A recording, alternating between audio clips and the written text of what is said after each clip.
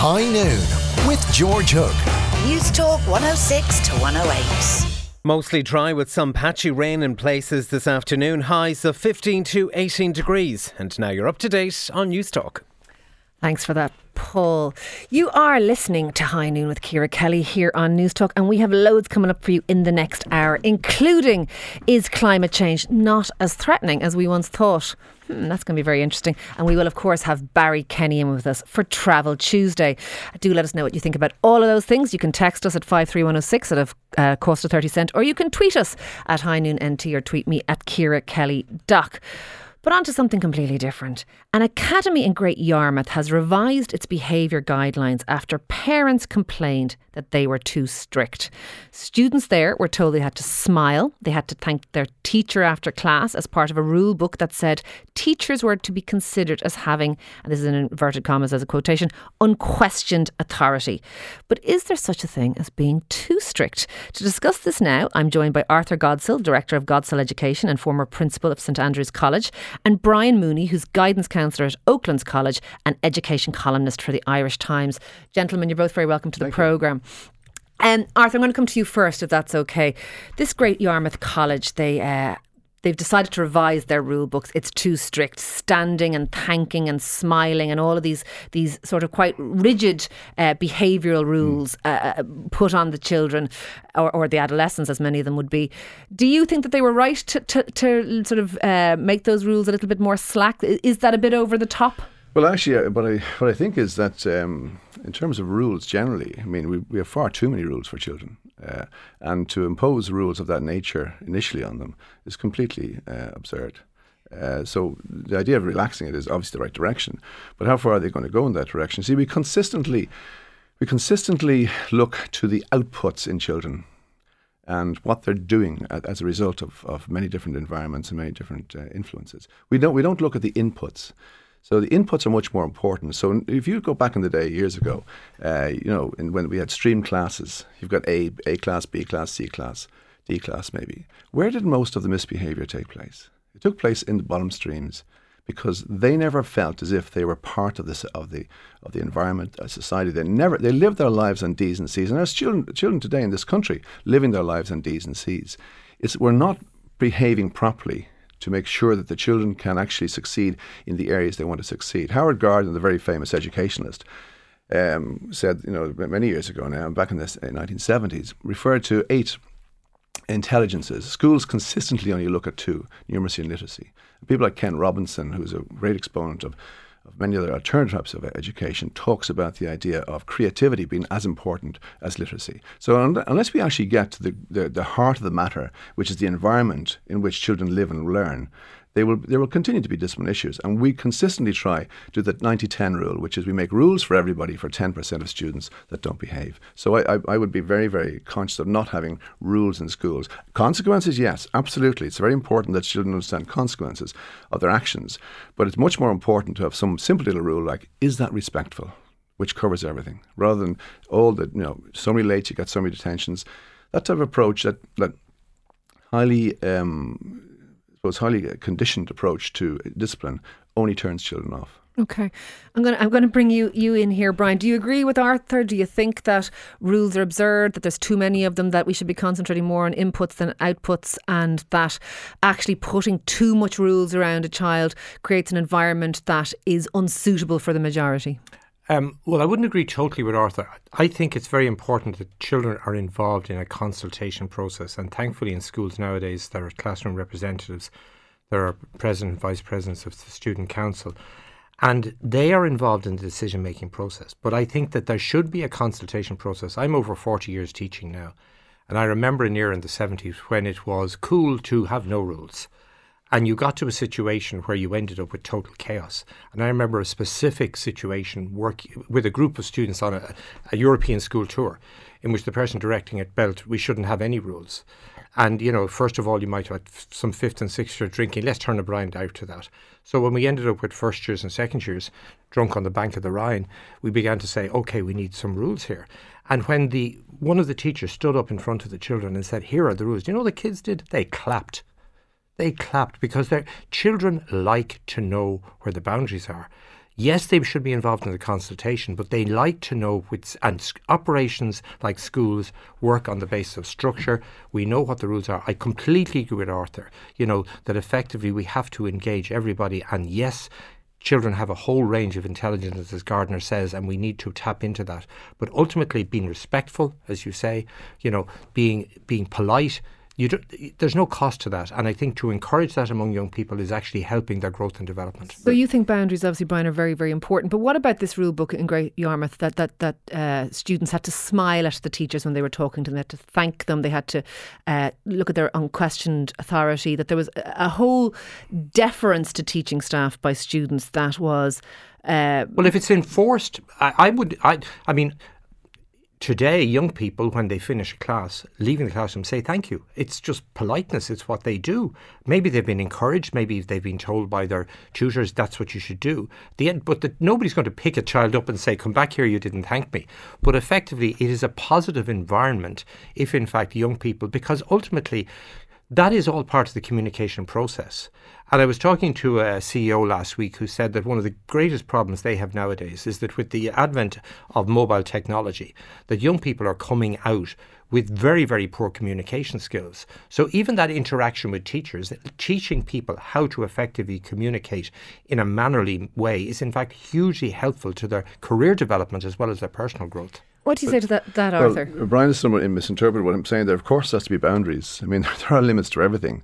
My point is boundaries not another word for rules, Arthur? No, absolutely not, because certain boundaries are absolute. Drinking on the banks of the Rhine is just not allowed.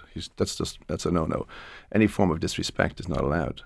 But the schools are conditioned by, if you get so many black marks, you get this, you get that, the other. Every child in every school acts out for a particular reason.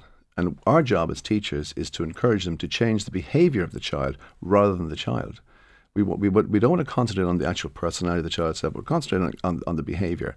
And if we look to ways in which we can resource young people in terms of what they can do and their strengths, you'll find that very, very little issues take place in a school. So our schools are based around a deficit-based process. In other words, when you're bad at something or you're weak at something, they give you more of it. Whereas we always try to do something that's supporting what they can do. And that has a transformative effect on students. So it's about climate development. Climate development is the single most important thing in terms of a school or any organisation. And when you develop climate, and Brian talked about there a little bit about, maybe the tutor told him to say thank you. You don't have to get tutors to tell children to say thank you. When you have a modelling process in schools where the principal, the deputies, the year heads, the teachers, the students themselves all begin to treat people in a certain way and model the behaviour you want, they copy it. It's not necessarily said. Let us know what you think. We are talking about whether or not our schools are too strict or should in fact be stricter. Text us at 53106. Let us know about your own experience maybe of schools or what you think your schools that are your kids are attending to, what they should be. Arthur, is there an argument for having a different sort of set of boundaries for the junior and the senior cycle? Because I remember being in school and I was in trouble a lot in school because I was a bit cheeky. I was considered cheeky, right? Which doesn't surprise many people nowadays. But that's a very good sign, actually, because now you look where you are now. Well, I don't know about that. But here's the thing. I don't remember bucking as hard against the rules in school till I was in 5th and 6th year, by which time I have to say they grated on me terribly. Absolutely, and I resented them in a way I didn't when I was a first year.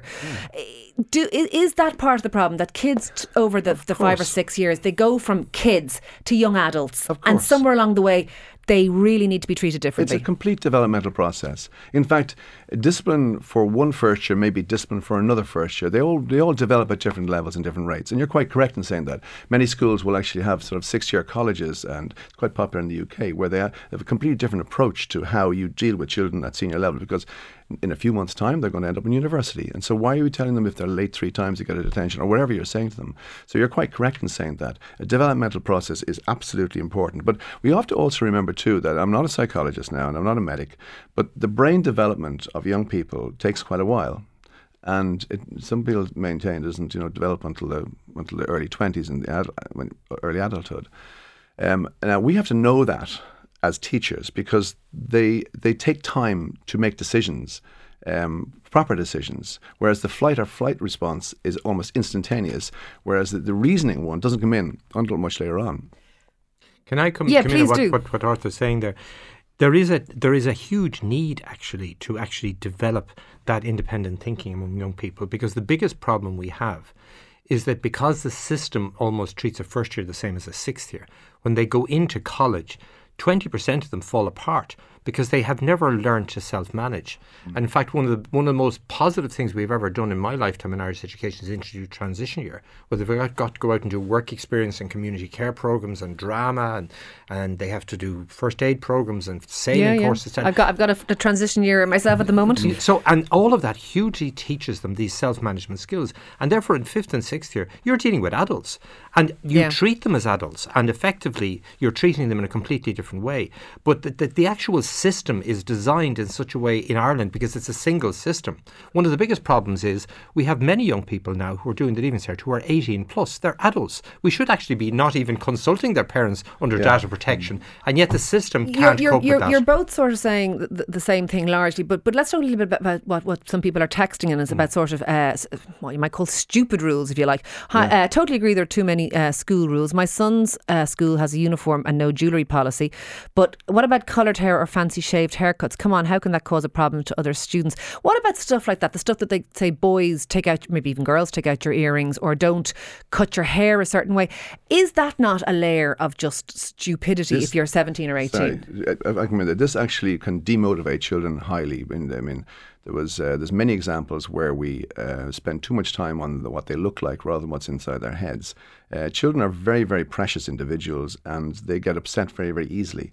They're very conscious about how they feel, and we as teachers and educators in schools must concentrate on promoting their confidence, but proper confidence, and not just look at their outside. What would you say to that though, Brian? Because I have 4 kids and 2 of them are in secondary school, and you know, there are a lot of rules. Like my daughter was trying to sneak a bit of nail varnish in during the week, and I have to say those kinds of things wash over me, as in I don't really care if she wears nail varnish or not. So I don't really kind of go, take it off. I kind of go, did you get caught? Well, here's kind the of say thing. things like that. But are they silly rules? Those rules. Here's the thing. Schools from time to time have these non-uniform days. Yes. And the worst problem is for girls in non-uniform days, because my God, what am I going to wear today? The best thing for any girl in a girls' school is that they're in uniform. Therefore, there's no choice. Therefore, you just put it on in the morning. If you have to decide, you know, what it is whether I'm going to wear nail varnish or not wear it, what jewellery I'm going to wear now this morning. let's be careful that we don't make girls sound like complete Egypts here. It has a whole layer. I'm slightly worried about where we're going with that. I think young adolescent women are actually less.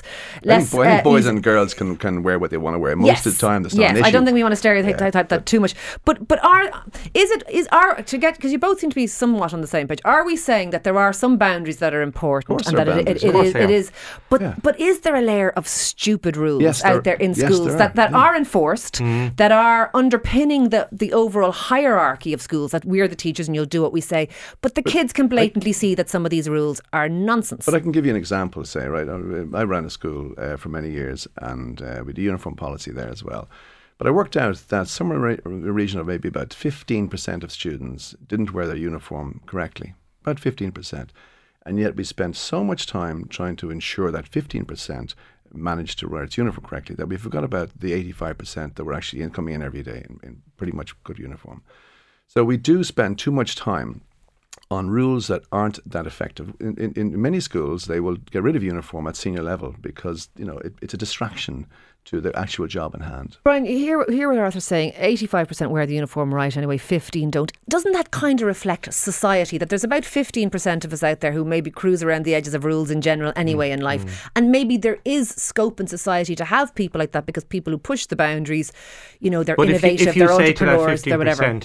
You don't have to wear the uniform. No, nobody's saying that, Brian. No, I didn't say that. I said if you were to say that, why then the whole thing would collapse. Why would you say that? Because, I'm a guidance counsellor, and a lot of the work that I would do would be possibly dealing with young people in scenarios where effectively even arriving in school in the morning is a huge achievement. Where effectively you have dysfunction. Where you're absolutely right. And therefore to be in uniform at all. But for a second, Brian, come back to the point, because I don't think Arthur was saying that we would say, okay, rules, the uniform doesn't matter. What we're saying is there's 15% of people who break irrelevant rules. don't come down hard on them. 85 will continue to do that, but allow these kids to be slightly developmentally different because that's their personality. There will always be people who I think push schools boundaries. do that, and I mean, if somebody is blatantly breaking a rule because they're literally trying to take the system on and show to their mates they're taking the system on, then you give them a simple, you detain them for 20 minutes and they can leave 20 minutes later. See, I don't agree with that, Brian. I don't agree with this detention for we're not wearing uniform. There's no connection between the two at all. So if somebody's not wearing uniform, I might say to them, that jacket's really nice. I might even borrow it for the weekend if I can, but it's not uniform. Can you change it, please? Just ask them to change it, and mostly they will. And if they do, that's fine. But mostly they do, Brian. And if they don't, then there has to be a sanction. Okay, so if they don't, Brian, there has to be a sanction. If they don't, Arthur, what do you say? Well, they're children, first of all. They're growing up. We have to work with them. But obviously, if they're not wearing uniform, it comes to a point where I say, listen, at this point in time, it's happened 4 or 5 times now. You have to wear uniform. So what I did in school is I actually got uniform in the school and rented it out to them. That's what I did. Lots of people getting involved here. And Brian, this one is for you. Tell that fella, my daughter attends a co-ed, no uniform school. They all wear jeans and hoodies and there's no problems whatsoever. And that's from Kevin in Galway. And Dervla says here, I am a grown-up and I recently wrote to one of my teachers to thank her. She's now a principal in the school. And the next time I was in the school, she found me. She hugged me and told me she got that letter on the one day she really needed it. I reckon thanking the teacher is getting who's getting it right is worth it. And someone else says here, what teachers say do not work in less wealthy areas. Students impress each other by being rude to teachers. Few students ever thank the teachers.